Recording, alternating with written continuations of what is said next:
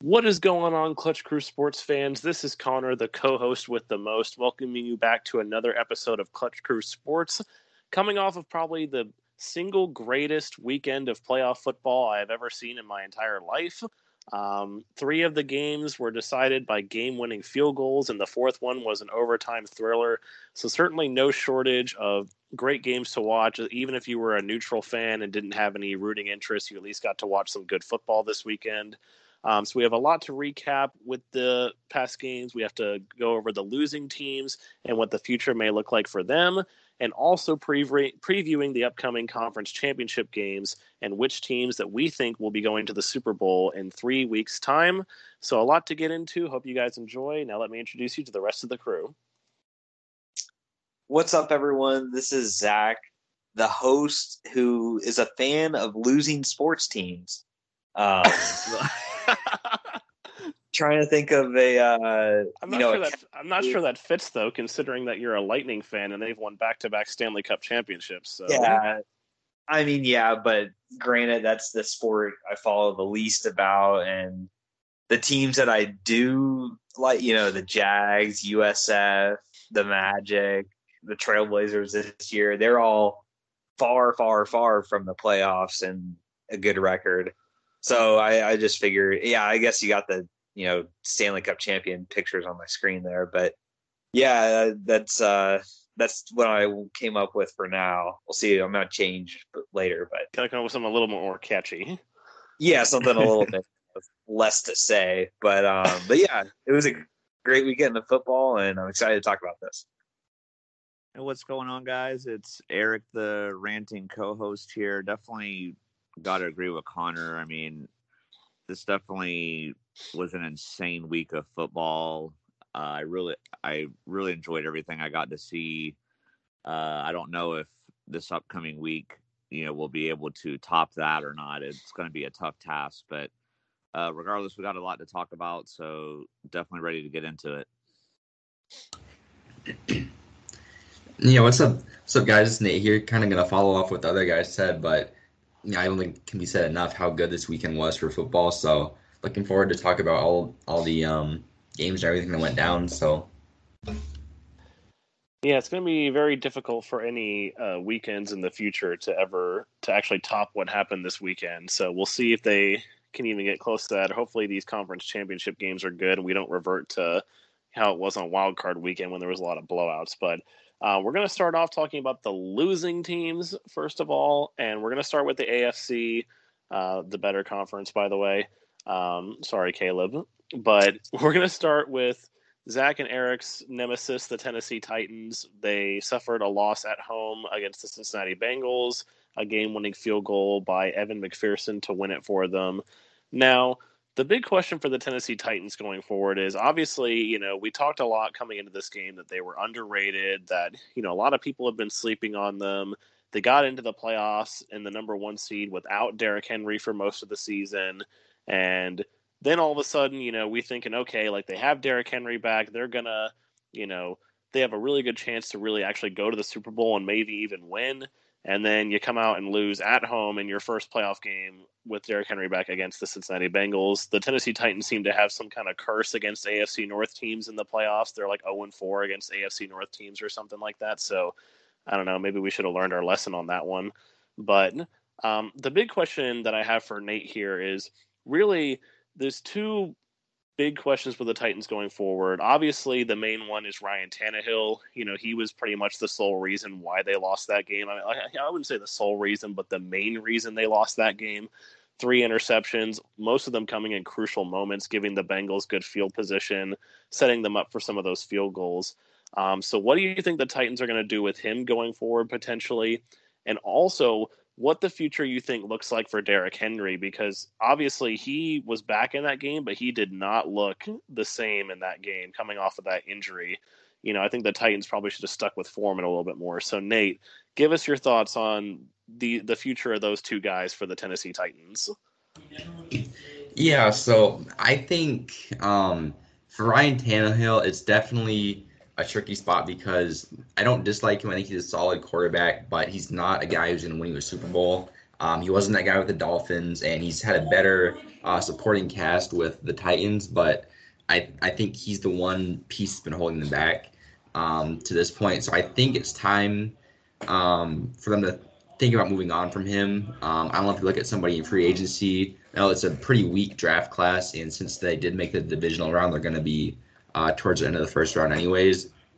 So I don't know if that's a viable option, but I do think it's time for them to really figure out a plan there at quarterback, because if they want to try and compete for a Super Bowl while they still have these other pieces there with Henry and Brown and all of them, they've got to find that big time quarterback there. So I think I guess him starting next year if they go for a younger guy or someone who needs to be developed. But I think by the end of next year for sure he's going to be. I'd be surprised if he's not out of Tennessee there. And then on the other side, with Derrick Henry, I didn't get to watch as much of that game as I wanted to on Saturday, but he did look, like you said, a little bit off coming back from that injury. He had the touchdown early, but he didn't look like himself as much. And hopefully with an off season to rest and recover and all that, he'll be back to his old self for next year. But it is kind of something to watch going forward. Running backs, historically don't have a very long shelf life, and he's basically been the entire Titans offense. Like we said with Tannehill, they don't get a whole lot out of their quarterback, and most of that quarterback, passing offense is basically based off of what Henry does on the ground. So he's basically been carrying them for like 3-4 years now, and I think it's going to start to take its toll, especially on a guy that's that big and tall, and all of that I think it's going to add up soon. So I'm a huge fan of his. Obviously, he's fun to watch, but I'm not saying he's done after one game, but it'll be very interesting next year to see if he can get back to form or if he's going to start, going downhill as injuries start to add up. Yeah, for sure. Definitely a lot of interesting things for the Titans going forward. I know Zach and Eric are going to be hoping for, all the negative things that would possibly come out of that. They're hoping Derrick Henry doesn't refine that form and Ryan Tannehill's still the quarterback. I'm assuming that's correct. Absolutely, man. Yeah, so enough about the Tennessee Titans. They got beat. Now we're going to move on to the one road team that actually was not able to pull off a win, and that was the Buffalo Bills. Unfortunately for my dad, there was some swearing and hat throwing going on when I was watching the game with him. Every time something would happen there, really a heartbreaking loss for them. They were, it was a back and forth game in the fourth quarter, and the Bills had gone down and gotten a touchdown to take the lead by 3 with 13 seconds left. And in the span of 2 to 3 plays, Mahomes was able to get the Chiefs down in field goal range in 13 seconds and to send it to overtime. The Chiefs obviously won the coin toss and were able to go down and get the game-winning touchdown. The Bills being the latest team to fall victim to the NFL overtime rules. But, that's a discussion for another time. So moving back to the Bills, obviously the Chiefs are kind of becoming this boogeyman for the Buffalo Bills, kind of like how the Patriots were for a long time with the Pittsburgh Steelers. The Steelers were always a really good team, but then when it came down to it in the playoffs, they would always run into the Patriots. And it's looking like this trend is sort of starting to form with the Bills. They have a really good team, and you think maybe this is going to be their year, but then, of course, you run into the Kansas City Chiefs, and the Chiefs are able to knock them out. Things are going to be different, most likely in Buffalo next year. I think the key for them is most of the team is going to be back together at least.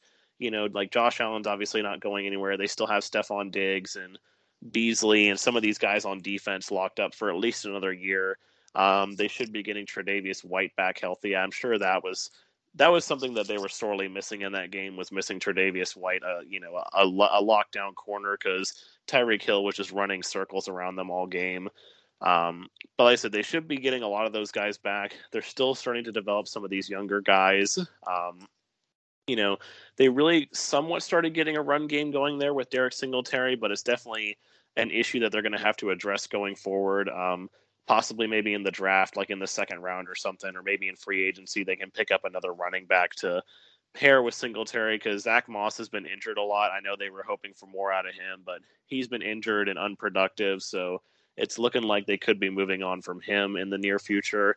But I think the big question for the Buffalo Bills going forward really is going to be what the offense and the defense are going to look like if both of their coordinators end up leaving, because Brian Daboll, the offensive coordinator, and Leslie Frazier, the defensive coordinator, have both been doing a lot of head coaching interviews. There's quite a few. I think there's 6 or 7 head coaching vacancies right now. There could potentially be an 8th one if there's some rumors coming out of New Orleans that Sean Payton might not be returning to head coach. So there's a lot of open jobs, and Daboll especially has been on the radar for a lot of teams here in the past few seasons. He got a lot of interviews last year, but he decided to come back and try and win it again with Buffalo. Frazier, I think maybe he got like one. He wasn't really as big of a head coaching candidate last year as Daboll was, but he's starting to pick up some steam because of the fact that the Bills had the number 1 defense this year. And, that Bills defense has been solid for quite a few years under him, so he's starting to get attention. Now, if I had to guess, I don't think that Leslie Frazier is going to end up going anywhere. I think he's going to stay. I feel like if any of these teams are going to go after a defensive coordinator, head coach, they're probably going to go after someone like Dan Quinn or Todd Bowles, or possibly even Matt Eberflus, the Colts defensive coordinator. I think Frazier is going to stay, so that defense should be fine. But I definitely think there's a good possibility that Daboll doesn't return.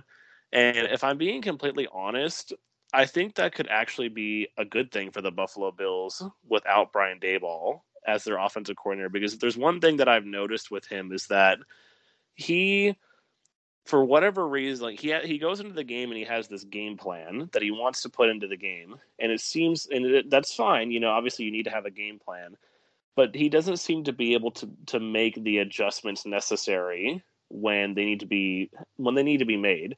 He seems like he just wants to stick to that game plan. He wants to keep doing it, keep trying it, and like it's not working, but yet he still goes with it. Like, I think he spent too long trying to stick with the run game against the Chiefs last night when they should have just been putting the game in Josh Allen's hands from the start.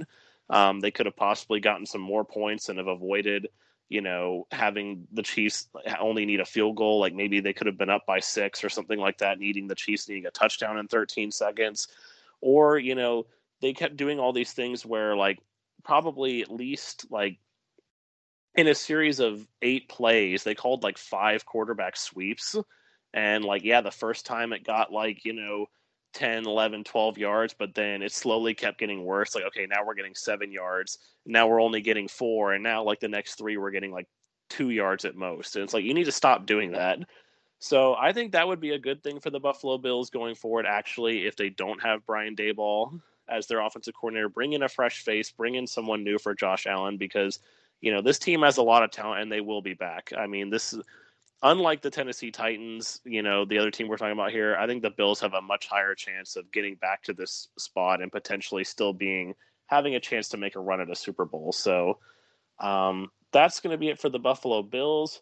We are going to move on to the NFC now, and starting with, of course, again, the number 1 seed. It was the first time, I can't remember what the stat was. It's like the first time since 2004 or something like that, or 2005, that both 1 seeds went out in the divisional round. But it did happen. The Packers taking a loss at Lambeau in the snow. Special teams really killing them in that game.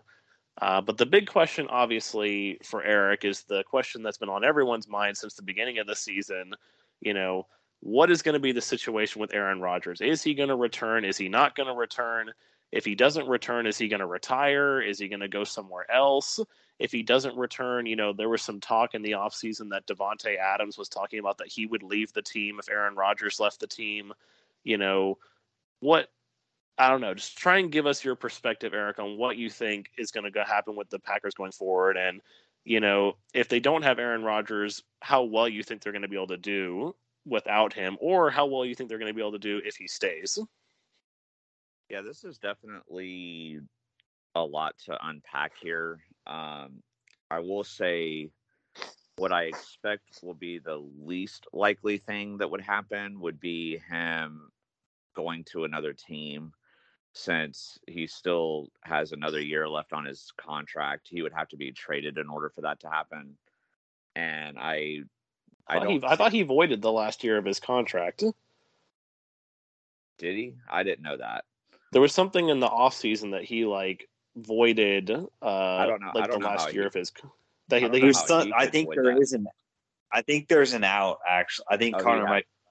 Yeah, He he had an did out in he his did clause. something in the offseason where they had a discussion where he basically voided the last year of his contract, which was that's kind of what started all the there was rumors before that, obviously, but then that really heated up the talks. He's literally telling the Packers I don't want to play on this contract anymore. I want to void it. So now they're oh, so this really could be his last year in Green Bay. Oh wow, that's interesting. Okay, I did not know that. I just assumed he still had the 1 year left. So, I mean, to me, I don't know. Supposedly, his relationship with the GM is improved. I've been hearing that, and he's getting along with management better and everything. These are the latest reports that have come out. Who knows if those are really true or not? But I don't know. The biggest problem for Green Bay, though, is also from what I'm hearing, is that they are projected to be around 50 million over the cap or something like that going into the season. Or if it's not 50, it's really close to that. I think only the Saints are in a worse position. So he may not want to deal with losing a bunch of pieces, and then maybe he does retire or go to another team. But I don't know. Zach and I were kind of talking about this yesterday a little bit, and I know Zach said he thinks he's going to retire. I don't think he's quite ready to retire yet.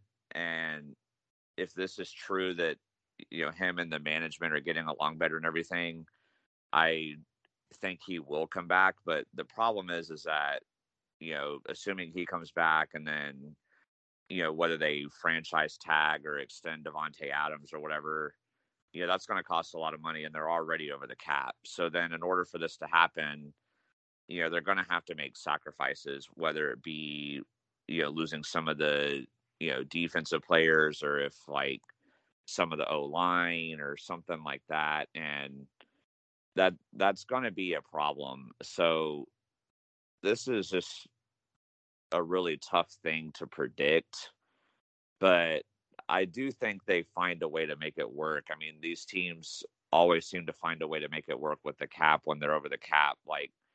I know what the Saints have done in the past is somehow they roll contracts over to 3 years down the line or whatever and make it affect their 2025 cap instead of their 2022 cap or whatever. I don't know, because the salary cap's complicated in terms of how the non-existent half the time. Yeah, exactly. It seems like even when these teams are way over the cap, they somehow find a way to keep almost everybody. So I feel like somehow, I don't know how exactly, I don't have an answer there, but I feel like somehow, some way, they're gonna make it work. They'll keep Aaron Rodgers happy for another year and get him to stick around. So like I said, I don't know how they're going to do that, but I do think they find a way. I don't think he's obviously not, he's getting up there in age, but he's not obviously as old as Brady is, who we'll talk about next with the Bucks. But so I don't think he's quite ready yet. And with him only having won the one Super Bowl and been to one Super Bowl, I know in his heart he wants to get back there and have that feeling again. So I don't think he's going to retire just yet, but they've got a lot to deal with and a lot to watch if you're a Green Bay Packers fan. For sure, definitely a lot to unpack. Well, funny enough, talking about NFC teams that have a lot to unpack, if there's one team that has a lot more to unpack than the Green Bay Packers, it is definitely the Tampa Bay Buccaneers, the defending Super Bowl champions. There will be a new Super Bowl champion this year.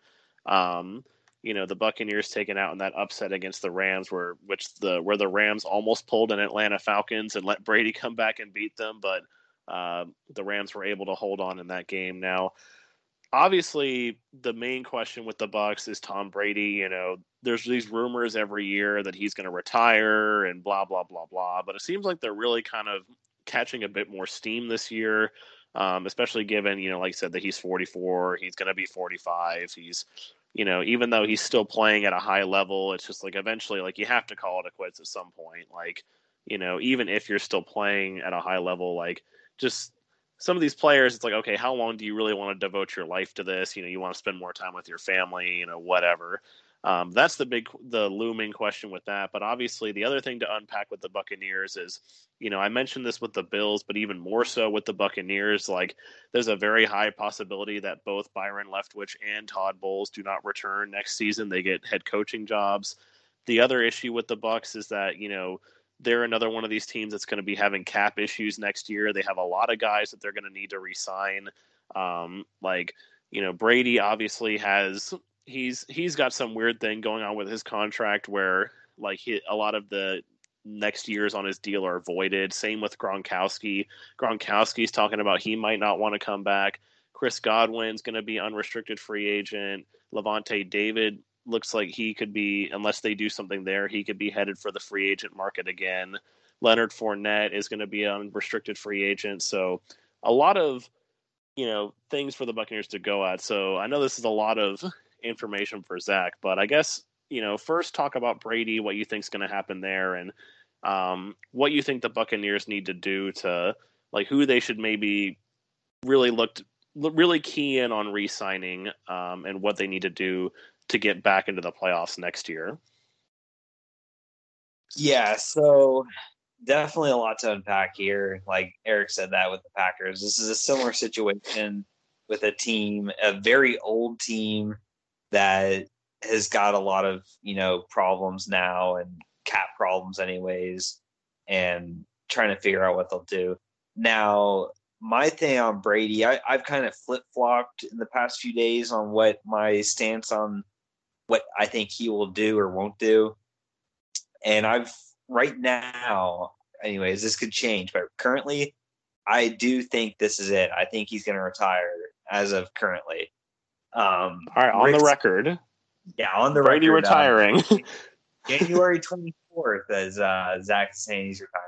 Because, I could have a change of mind. But I was like, but it could change on January 25th. We don't know. It could, yeah. But I do think he's going to retire. I saw what Rick Stroud, prominent Tampa Bay sports writer, said about Giselle, his wife, wanting him, not wanting to see him get hit and tackled and stuff like that. And then it's, spending more time with his kids and his family and stuff, because he really hasn't been able to do that when, you're an ultra competitive quarterback like he is. He doesn't have time for all the activities that a father would have with their kids. So I think with all that going on and the fact that he's, the age that he's at, he's already done enough. It's not like it's not like anything he really does now adds anything to his legacy. Whereas, like, Rodgers would really benefit from another Super Bowl.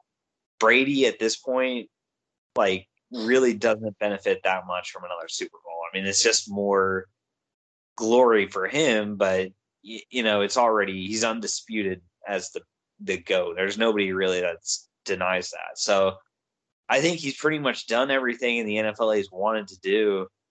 I don't see him having any more. He could always find some reason to get motivated and come back for a revenge season or whatever, but I think he's going to be done. And then that's going to bring up a whole big question on what the Bucs do for quarterback. I think they'll, from what sources are saying, if he does retire, they're going to look to go in the free agency market and probably go with a free agent guy instead of their backup, Blaine Gabbert, or Blaine Gabbert. Kyle Trask. I think they'll go the free agent route. But so that's the big domino. And if that happens, the Bucs are, obviously going to fall back to being an average team probably without Brady. But as far as what they should prioritize in the offseason, it's tough. Like you said, I don't know what the cap situation will look like, but I know they don't have much. They did re-sign Vita Vea recently in the season to a 4-year extension or something. So he's locked up. But I would say a guy that I think that Brady or not, I think is actually realistic for them to possibly get is going to be Chris Godwin, actually, because the thing with him is I think with his ACL injury late in the year, I think they're going to have to pay far less for him. I mean, they're already, as his current team or whatever, they're going to be able to give him the lowest offer. There will be teams that offer him more, but it's still like, you get to stay where you're at. He likes the team. I'm pretty sure he's made his whole career in Tampa. So kind of like the Juju situation with the Steelers in the Yeah. offseason, where like other teams gave him more, but he wanted to stay in Pittsburgh, so he got less to stay in Pittsburgh. yeah, so they can already offer him a discount, come back to where he's familiar with. And also, too, his market value, I think, goes down with the injury. Now, it is a bad free agency for wide receiver, so he still is at the top of the list for that. And there's always the possibility there's going to be a team that, doesn't care at all about the injury and just throws him the bag of bags, But I just don't see that happening. I do think he's going to get less offers that he's going to like with that injury. So he's a guy that before the season I would have said had no shot at re-signing, but I think now there's a greater possibility they can get him on like a relatively good bargain. And then after that, though, it's a lot of guys that I think are just going to end up leaving. Like David, I think David's going to be gone. I think Sue, Fournette, those guys are going to be gone. JPP. Yeah, there's a lot of guys like JPP. Yeah, anybody that's really, I mean, they're not going to be able to bring this team back. They didn't win the Super Bowl again. It's just a lot going against them. So I will say Godwin's the one to prioritize. I think that's a realistic shot for him. But I do think Brady retires, which is, massive news, obviously. Yeah. For sure. This is definitely going to be one of the more fun teams to watch during the offseason. We always kind of have our like more fun teams and more boring teams, and these two on this page right here, the Packers and the Bucks, are going to be two of the most interesting. So looking forward to that. Now we will move on from the losers and move on to the winners. Losers. Yeah. I was kind of hoping that this team in orange would have been one of those losers, but, unfortunately they're still here. So, but yeah, so we'll go with the game that's coming on first at 3:00 on Sunday, the AFC Championship game, the Cincinnati Bengals back in the AFC title game for the first time since like the 80s, I want to say. I don't even remember. I don't know if they ever went to the AFC title game other than like that year, the two times that they went to the Super Bowl and lost to the Niners, which is pretty crazy that there is the possibility it could be Bucks and Niners in the Super Bowl. And I'm sure I said Bucks, Bengals and Niners in the Super Bowl. And I know the Bengals fan base is going to be like, oh, great, here we go again with this crap. But, who knows? We're not. They still got to get past the Chiefs. But Zach, tell us about the Cincinnati Bengals and what they need to do to win this game against, arguably the best team in the NFL right now, the Kansas City Chiefs. I think Eric was going to talk about this one. I'll let Eric. Oh yeah, talk. Eric. Yeah. That's right. Duh. That's sorry. okay. Wrong cousin there. All good. All good. Yeah. So for the Cincinnati Bengals, obviously Zach and I were very happy with them that they were able to get the job done and beat the Titans. I was not on the podcast last week, but I actually did predict that one. I was pretty happy with that pick. I was not a believer in the Titans. Now, however, this week, the Bengals are definitely facing a much tougher task and going against the Kansas City Chiefs. So the first thing that they really need to do and they need to figure out is they really have to work on the pass protection for Joe Burrow. the definitely biggest weakness on the Cincinnati Bengals team is their offensive line. So if I'm Cincinnati going into this game, I'm expecting that the Chiefs are probably going to blitz a lot, and they're going to do everything that they can to bring pressure to Joe Burrow. So what I would do is I would try to scheme a lot of plays for quick passes, get some slants and drag routes going, do some screen passes, do some draw plays, do things like that to really try to counter the blitzing attack that the Chiefs are probably going to implement against them. And then if they're able to get the Chiefs to back off a little bit, then that's when they can hit them with some more deep passing attack and just straightforward power running game and stuff like that with Mixon and all that. That's going to be the key, because if they get in a lot of third and long situations where the Chiefs can just really tee off on Burrow, and a slant route's not going to get you 10 yards or whatever, that's where I could see Cincinnati getting in trouble. So they need to start with the quick passing game early and often. They're going to have to score a lot of points. I mean, we know how good the Chiefs offense is. I know the Bills went in with a similar game plan against the Chiefs, where in the last game, where if it was like 4th and 2 on the Chiefs 30-yard line, they basically said forget the field goal and they went for it. They're going to have to be aggressive. Settling for field goals is not going to be enough to beat this Chiefs team. So that's what they need to do on the offensive end of the ball. Now on the defensive end of the ball, I know this is way easier said than done, but they're going to have to figure out ways to contain Tyreek Hill and Travis Kelce. And what I would do is just try to, go back to that Super Bowl footage from last year and, do what the Bucs did. And just, I'm double teaming Tyreek Hill as often as possible. And then obviously that could free up more opportunities for Kelce, but Tyreek Hill is just that home run threat. You don't want him getting past you. You don't want to be getting burned for like 60-yard touchdowns and things like that. Like, keep everything in front of you. Definitely, I would also, send some blitzes at Mahomes and try to force him to scramble. Just anything you can do to contain him, and just pray to God that you can, hopefully force a mistake or, make them settle for field goals or something. But they did force 3 interceptions on Tannehill last week. Obviously, Mahomes is, definitely a much tougher test than Ryan Tannehill. But if you can force mistakes on the Chiefs, that is how you can beat them. So definitely a tough task for the Bengals here. But if they follow my game plan here, they can get it done. All right.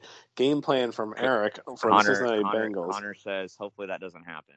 Yeah, no. I mean, actually, the one thing I will say about your game plan is I hope they actually take the route of blitzing, because Mahomes is one of the best QBs in the league against the blitz. It's why the Bills didn't do it at all in that game.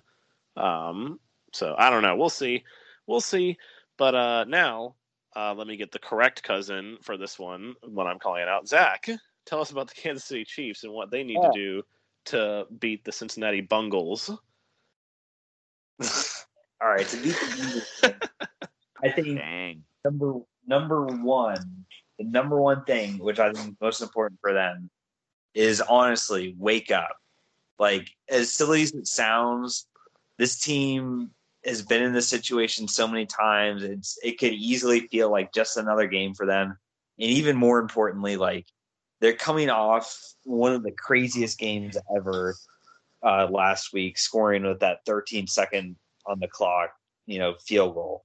So they need to wake up and try their hardest to get the emotions from this Sunday off of their mind and come into this game with a 0-0, like, Super Bowl on the line mentality. I think it's a lot of teams I see suffer from a crazy win.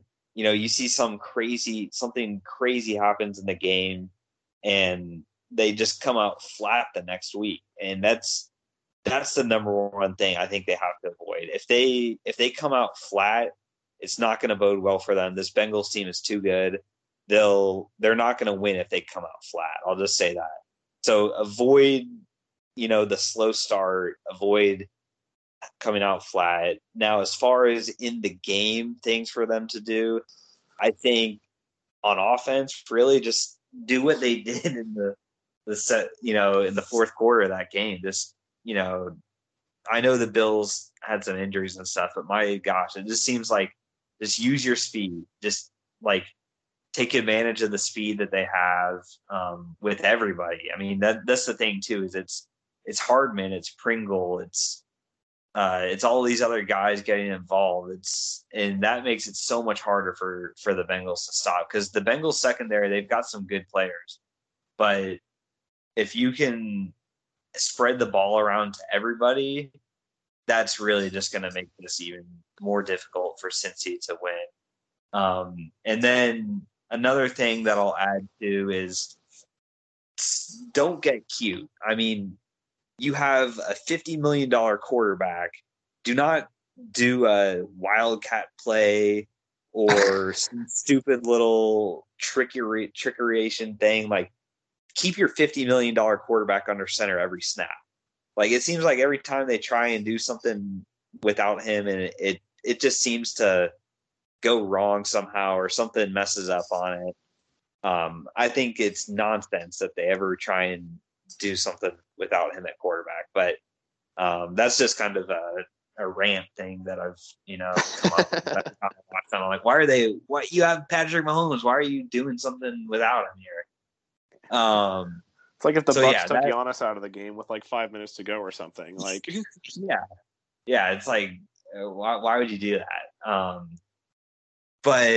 And then on defense, I'll say the biggest thing on defense, I think, is going to be hold the Bengals to field goals, not touchdowns. The Bengals have had, no problem really moving the ball in the playoffs, but their past two games, it seems like they've had to settle for field goals a lot. We'll see how aggressive they are and if they even try and settle for field goals. But it's really going to come down to, I think, the fourth down plays for this defense. They got to hold their own on fourth down or force them to field goals. I do think the Bengals will be more aggressive like the Bills were. I think the Bills learned their lesson from last year.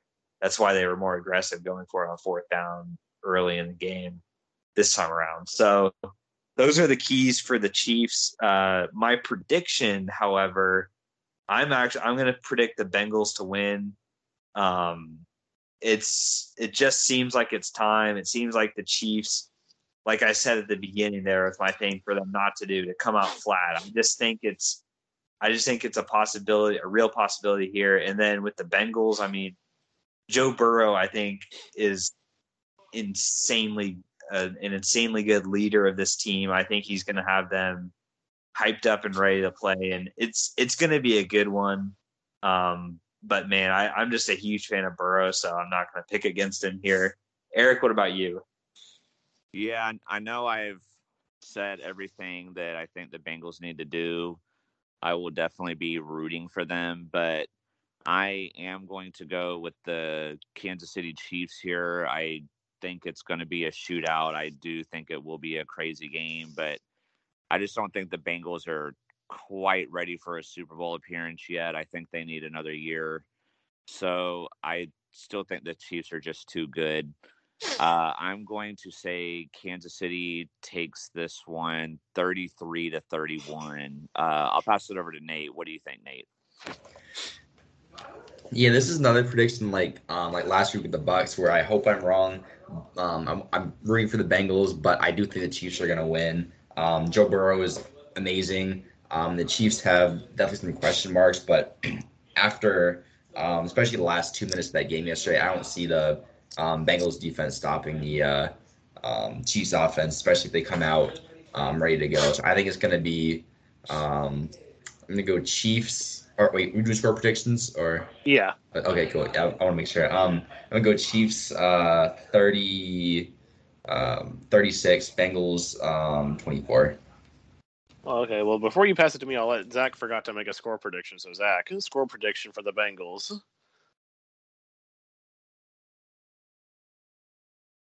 Zach? Bengals. Yeah, Bengals 42, Chiefs 35. All right. Similar score to this past week. Well, I will say for me, I'm kind of it's crazy to think to me that I'm going to be alone as the only one rooting for the Kansas City Chiefs in this game. I didn't expect everyone else to be like, we're going to root for the Bengals.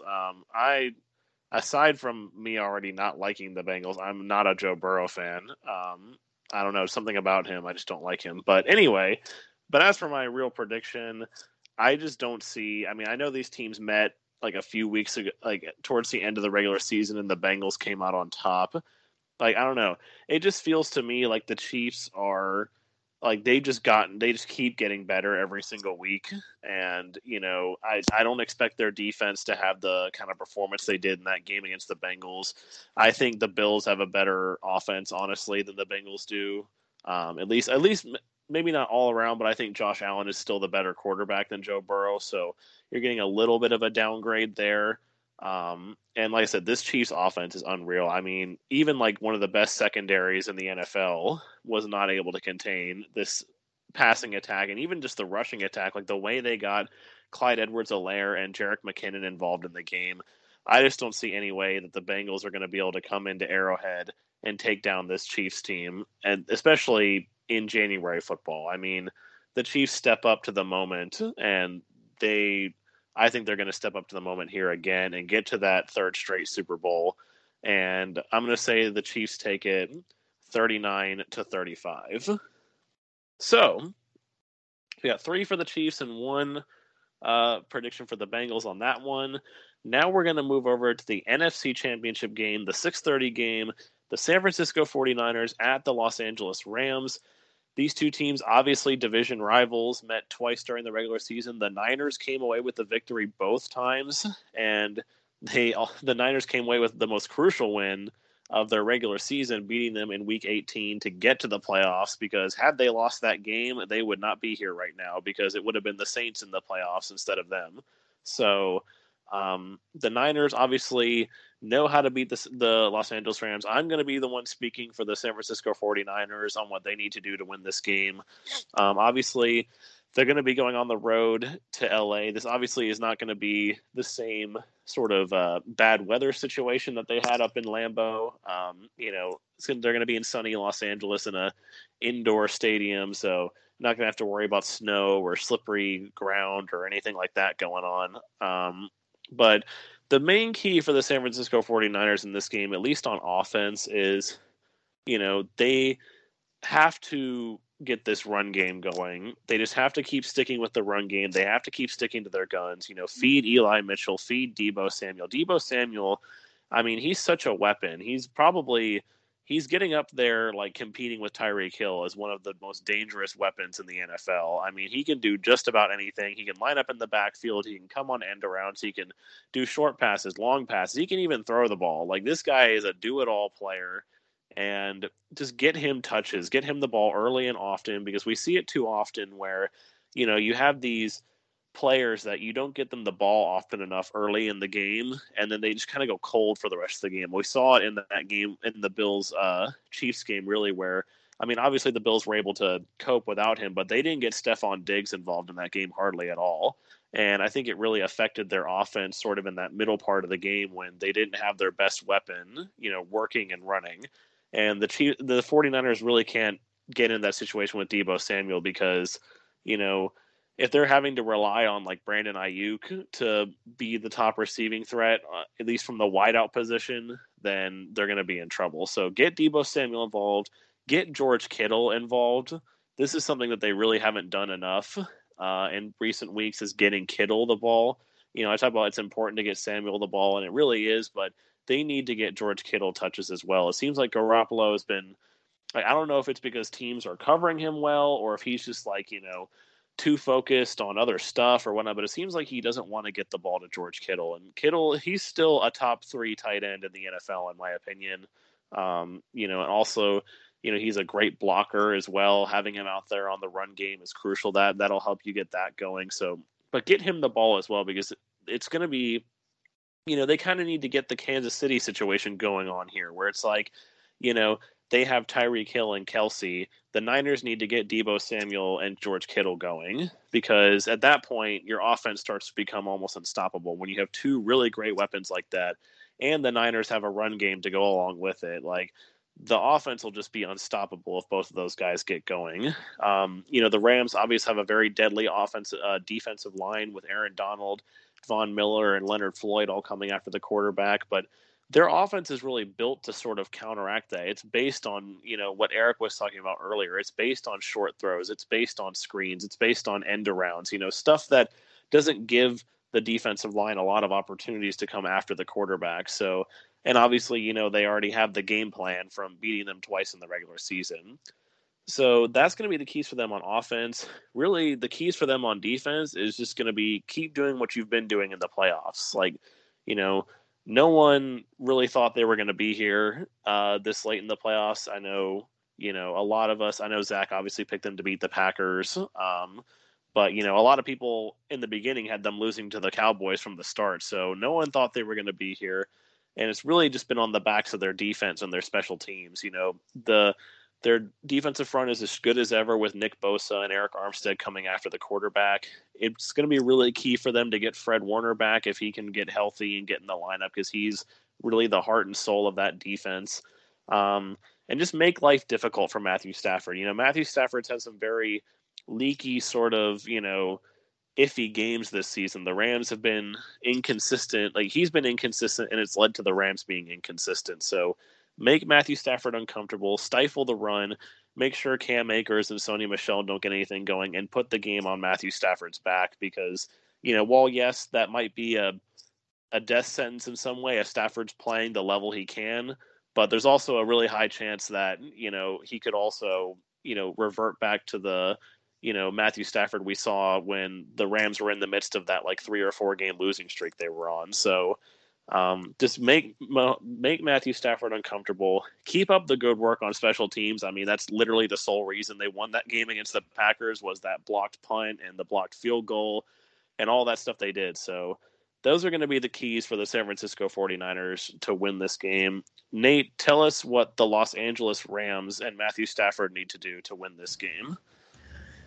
Yeah, so kind of like you mentioned, these 2 teams already played each other twice in the regular season. The 49ers swept, so I think both teams kind of obviously have a ton of film to watch. They know pretty much what they each need to do. You touched on it for the 49ers, and for the Rams, it's kind of honestly, do the opposite of, what we're saying for the Niners. I think the biggest thing is for the Rams is Matt Stafford, how he's going to show up. Both times they played. The 49ers this year, he threw 2 picks, and they lost both of those games. So I think that it's kind of the biggest thing for them. They got all the weapons. They got Odell, who's been on fire lately. They've got Cooper Kupp. They've got Cam Akers is back healthy. It's really just going to come down to if Stafford doesn't even have to be amazing. He just has to not make mistakes, just put the ball in those guys' hands, and not try and do too much. And we know his arm is one of the better arm talents in the league, has been for a while, but he just has to not turn the ball over and kind of just let those guys around him do their thing. I think for me is really the deal, because if he throws 2 picks again and the Niners can get rolling, it's going to be a tough kind of to go uphill against a team like that. That's really the biggest thing, I think, for offense. I mean, the rest of those guys kind of know what they are. Kupp, Odell, all of them. I think the running game too is a big deal, having Cam Akers back healthy. I think that's something that wasn't really present in the last 2 meetings either. And for a lot of the middle of the season for the Rams, the running game kind of disappeared a little bit. I think getting that going too will help take the pressure off of Stafford in that passing game, and it'll kind of keep the 49ers defense more honest, and they can't key in quite as much. So those are the 2 big things offensively. And then On defense, I think the biggest deal, they just have to show up. Um, be the Rams defense, mainly on the defensive line that we've basically become accustomed to. Yesterday versus the Bucks, that was really why the game looked like it was getting out of hand to begin with. Was Aaron Donald was getting all in Brady's face, getting all through the line, double teams, all that. It wasn't having any impact. It seemed like, and the Bucks have been depleted up front, so that's kind of a bit of an excuse for them. But they need to show up that same way against the 49ers. I mean, that their offense, like you said, with Debo, and if they get Kittle going, they can do all kinds of different creative things and make it really hard for defenses to, um, scheme against it. So I think having Donald and Von Miller and those guys up front, having them on and ready to go is going to be the biggest thing, because that kind of then neutralizes some of what the Niners can do. Is, if Aaron Donald's getting through double teams and getting in guys in the backfield, you can't really be as creative. You can't do the trick plays. You can't, you know, get Debo touches in the backfield, all that crazy stuff. So I think that's really the big key for defense. I mean, the rest of it, they just have so much talent on that side of the ball that it usually seems to kind of work itself out. I think really just getting that pressure up front, and I guess just staying disciplined. Like you said, there's so much creativity, different ways you can get guys the ball that they got to be ready for anything, and the whole playbook's going to be thrown at them, I would assume, tomorrow. So, yeah, it's kind of, I would say, my keys for the Rams. And as far as predictions go, this was kind of a tough one for me because the regular season record obviously favors San Francisco. San Francisco, they won both of those games. They look very strong doing it, and they've made it through the first two games of the postseason. So they are looking tough right now, but I still have to go. In my head, I've got to go with the 49 or with the Rams here. They just have too much talent on both sides of the ball. I think they have been inconsistent throughout the year. They're not a sure thing, but I feel like with one game on the line, I think they're going to go and get it done. I think it's going to be too much with all those guys healthy, and with the way that the passing games looked the past few weeks with Odell really coming on as basically another number one against on the other side of Cooper Kupp. So I'm going to go. I do think it will be a close game. I'm going to go Rams 31, 49ers 28. But curious to hear what you guys have to think or have to say. Zach, you first. All right. I am going to be picking the 49ers in this one. They're just an extremely hot team right now. Winning all these games to get in the playoffs. They were hot, and then they've won these two playoff games now. They have familiarity with the Rams. Like Nate said, they beat them twice now. I do think Shanahan's the better coach, too, in this coaching matchup, which should be fun to watch. I think with the weather and the way things are going to be, I think they're going to have a more productive offensive showing than they had in Green Bay. But the real reason they're going to win is the defense. I think this defensive front, I expect 5 or 6 sack game on Stafford here. I think in the trenches, the 49ers have the advantage. I think they're going to scheme up the runs brilliantly. I think it's going to be a masterclass showing of Deebo Samuel. They're going to need all this stuff. The Rams, eventually, they're going to break through, with all their superstars. But it's going to be, I think, pretty low scoring. I'm going to say 49ers win 24, Rams 20. Eric, what about you? Yeah, so I'm going to be going with the Rams here for personal rooting interest. I don't care who wins. I don't like either team really, but I am going to go with the Rams. For me, it's more so just with the 49ers. While I'm pretty sure all of their key players are expected to play in the game, they're really banged up on their offense right now. Deebo Samuel and Kittle both were like limping off the field after the Green Bay game. And from what I'm seeing, they're still going to practice and play and everything. But I just can't believe that they're 100%. I don't trust Jimmy Garoppolo to get the job done. I know Zach talked about the 49ers defense, but the Rams also have Aaron Donald and Von Miller and a shutdown corner in Jalen Ramsey. Their defense is pretty good too, and I trust Matthew Stafford more than I trust Jimmy G. So I'm gonna go with the Rams. I do think this will be a close game. I agree with Zach that I think it'll be low scoring as well. I'm going to say that the Rams take this one 23-20. So Connor, it's 2-1 right now.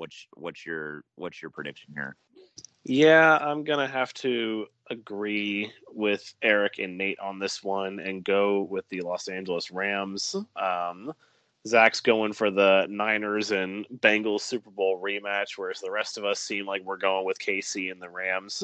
But yeah, for me, I mean, I know the Niners have been hot, but really it's just they've come again. I mean, the Cowboys really kind of shot themselves in the foot in that game, and really, I think that loss was more the Cowboys losing it than the Niners winning it.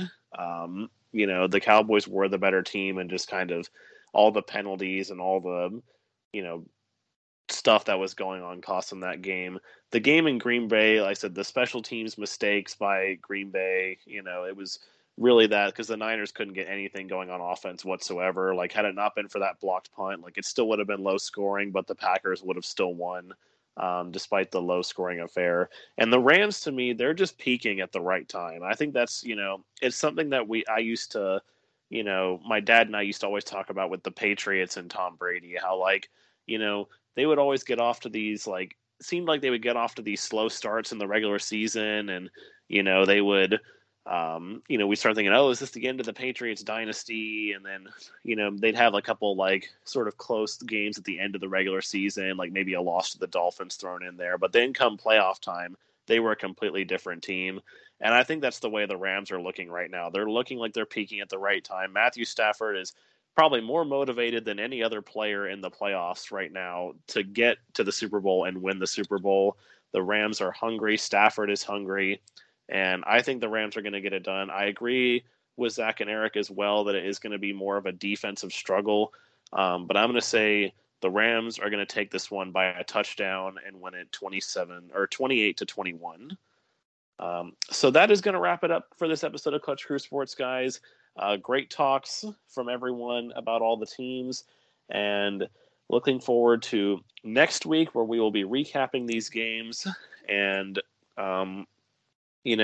looking forward especially to 2 weeks from now when we do our annual Super Bowl blowout episode. But until then, guys, thank you so much for watching. Be sure to follow us on Twitter at Clutch Crew Sports. Subscribe on YouTube, Clutch Crew Sports. Leave us a 5-star review on Apple Podcasts. Make sure you leave any questions for us on Twitter or on the comments on YouTube. If you want us to answer a question for you on the podcast, we'd be happy to do so. But until then, next time, guys, we will see you later. Be clutch.